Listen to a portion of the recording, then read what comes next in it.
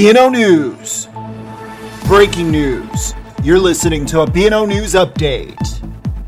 I'm James Vallis. A mandatory evacuation order has been issued for the city of Miami Beach ahead of Irma, which could reach southeast Florida this weekend as a major Category 4 hurricane, that according to officials.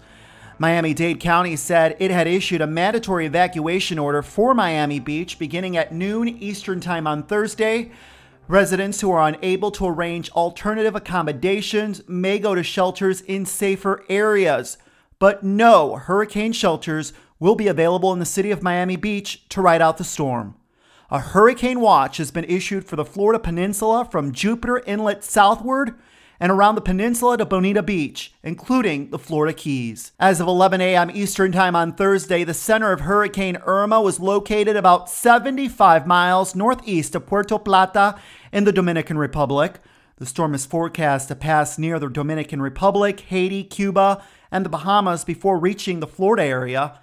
Daniel Brown, a senior hurricane specialist at the National Hurricane Center, said the threat of direct hurricane impacts in Florida over the weekend and early next week have increased. For the very latest coverage, stay with BNOnews.com.